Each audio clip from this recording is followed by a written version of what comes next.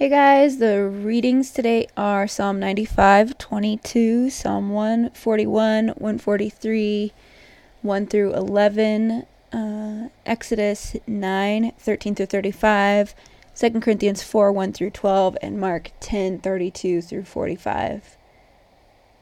We're going to focus on the passage in Mark, and I'll just read a couple verses in the Message paraphrase. It says, "When the other 10 heard of this conversation, they lost their tempers with James and John, and Jesus got them together to settle things down. 'You've observed how godless rulers throw their weight around,' he said. 'And when people get a little power, how quickly it goes to their heads. It's not going to be that way with you. Whoever wants to be great must become a servant, and whoever wants to be first among you must become your slave. That is what the Son of Man has done. He came to serve, not to be served, and then to give away his life in exchange for many who are held hostage.'" I, of course, grew up hearing this passage. I think it's a pretty classic passage, and it's something that Jesus repeats a lot, that the way of his kingdom is not to serve, but to be served, or not to be served, but to serve.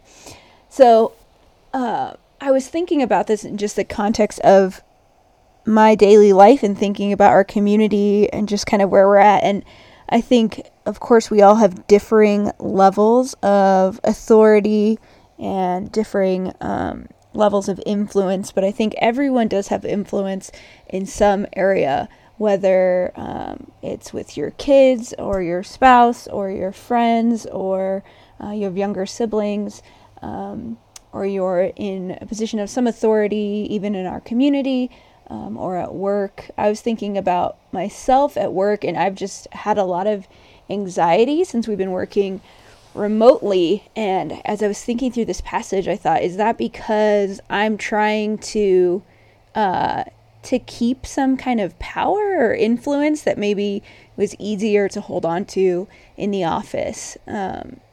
And it's harder now that we're remote, just to keep those things in check. And just thinking through, our lives are very different right now. For, I would say, 99% of us, this is a totally different way of living, or at least a somewhat different way of living. And so I would just encourage you to take a few minutes and think about the influence that you have. How tightly do you hold on to it? And does your desire for it or connection to it resonate with the way that Jesus's kingdom works? Is your priority to be a servant? I think for me, there are certain areas in my life where I think about it all the time, and that is my priority. And there are other areas where it's not my priority and I don't think about it. So just in constantly trying to think through the fact that Jesus's kingdom is different, the way Jesus calls us to live is different, that Jesus makes a difference in our lives. I would just encourage you to think through that. Let's pray. Lord Jesus, thank you for the disruption in our lives. I know for some it is very difficult, God, that it's not easy, Lord, but I think for all of us it's an opportunity to reevaluate things, to see things differently. God, help us bring to light things that we wouldn't have noticed. God, help us to just use this time to understand ourselves better, to understand the way we relate to you better and the way that we relate to others better.